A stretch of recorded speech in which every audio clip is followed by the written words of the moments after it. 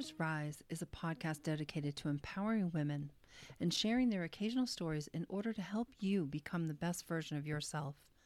The show covers a wide range of topics to improve your business, body, mind, and soul. So welcome to Daughters Rise. I've talked about this once before, but one of my favorite meditation tools is to walk a labyrinth. I use the process to work through problems or prayers and that are kind of weighing heavy on my mind. Many find the process to be religious, some simply spiritual, but most find it peaceful. I know I do. Labyrinths are ancient paths that are centuries old. A widely known labyrinth pattern is called the Chartreuse, and the oldest one on record was found to be built between 1215 and 1235 out of limestone inside the Chartres Cathedral in France. At the time that the church was dedicated, At the time the church actually dedicated 7 cathedrals to use an 11-circuit labyrinth designed where some people were seen actually completing it on their knees as an act of penitence to seek God's forgiveness. I can't imagine doing that, but I have walked it. And when I go on vacation or I travel anywhere, I now check the Labyrinth Society's website to find out if there are any registered labyrinths in the area that I'm visiting. I'll put a link in the show's description for you. I'm pretty sure it doesn't matter what state you live in, you may find at least 1 or 2 registered labyrinths you can visit.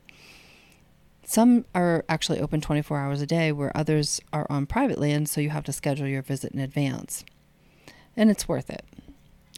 The history of labyrinths states that they are sacred places for you to reflect. The 4 quadrants of the Chartres labyrinth represent the directions of north, south, east, and west. And the lunations around the edge of the Chartres labyrinth correspond to the number of days in a lunar cycle, which are 28.5 per quadrant, or a total of 114. It's a walk to look within and pray, maybe to negotiate with yourself and spirit, some new behaviors within yourself. When you take your time, placing one foot in front of the other and emptying the mind, it will relax your body and refresh your spirit. Your spirit tends to guide your pace. There are 4 main stages of how to walk the labyrinth, but the main goal is to walk the labyrinth with your body in order to rest your mind. But before you try it, the 4 stages are called remember, release, receive, and return. And let me explain a little bit more in detail before you actually enter into the labyrinth. So the first phase is remembering. Remember gratitude for the good things in your life. Bless the people in your life. If you have a problem, a troubling situation, or a concern for someone in your life, then consider forming a healing question. Then release. Quiet your mind, let go of all the overthinking, and release the stress as you're feeling, any of the stress that you're feeling towards the problem. Keep it in your heart and keep your heart open to whatever comes to you. Slow your breathing, relax, and move it at a very slow pace as you're walking the path to the center. And then receive. As you enter the mouth of the rose at the center, this is your place for quiet reflection. Stay here as long as you feel comfortable and open your mind and heart to your higher power. Listen to that small voice inside guiding you on how to move forward with the trouble you have presented upon the entering of the labyrinth.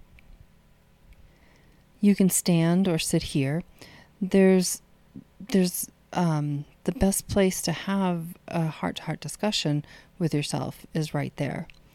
Now, the rose is a symbol of love and union with God, and each petal of the rose represents areas of the life, such as from left to right, they represent minerals, plants, animals, humans, and the angelic and the divine. And it's said whichever one that you actually choose to enter and to sit in at first is the key to the problem that you're seeking to resolve. And in the French cathedral, actually, there is a hidden 13-point star, which is said to represent Jesus and his 12 disciples. And then you return.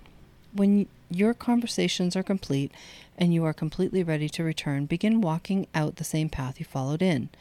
You are allowing space within yourself to experience a sense of well-being, healing, excitement, calm, or peace. This signifies the link between our journey of life and the last judgment. It also illuminates the concept of divine light illuminating our journey through life. Each experience can be different for you. You may feel nothing much at all, or you may have a powerful reaction. It is primarily used as a way to closely walk with Jesus and find peace. I hope I've inspired you to give it a try.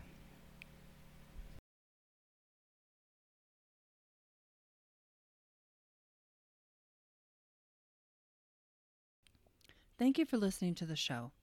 If you enjoyed it, please like and follow Daughters Rise and share the show with someone you know who could benefit from listening too.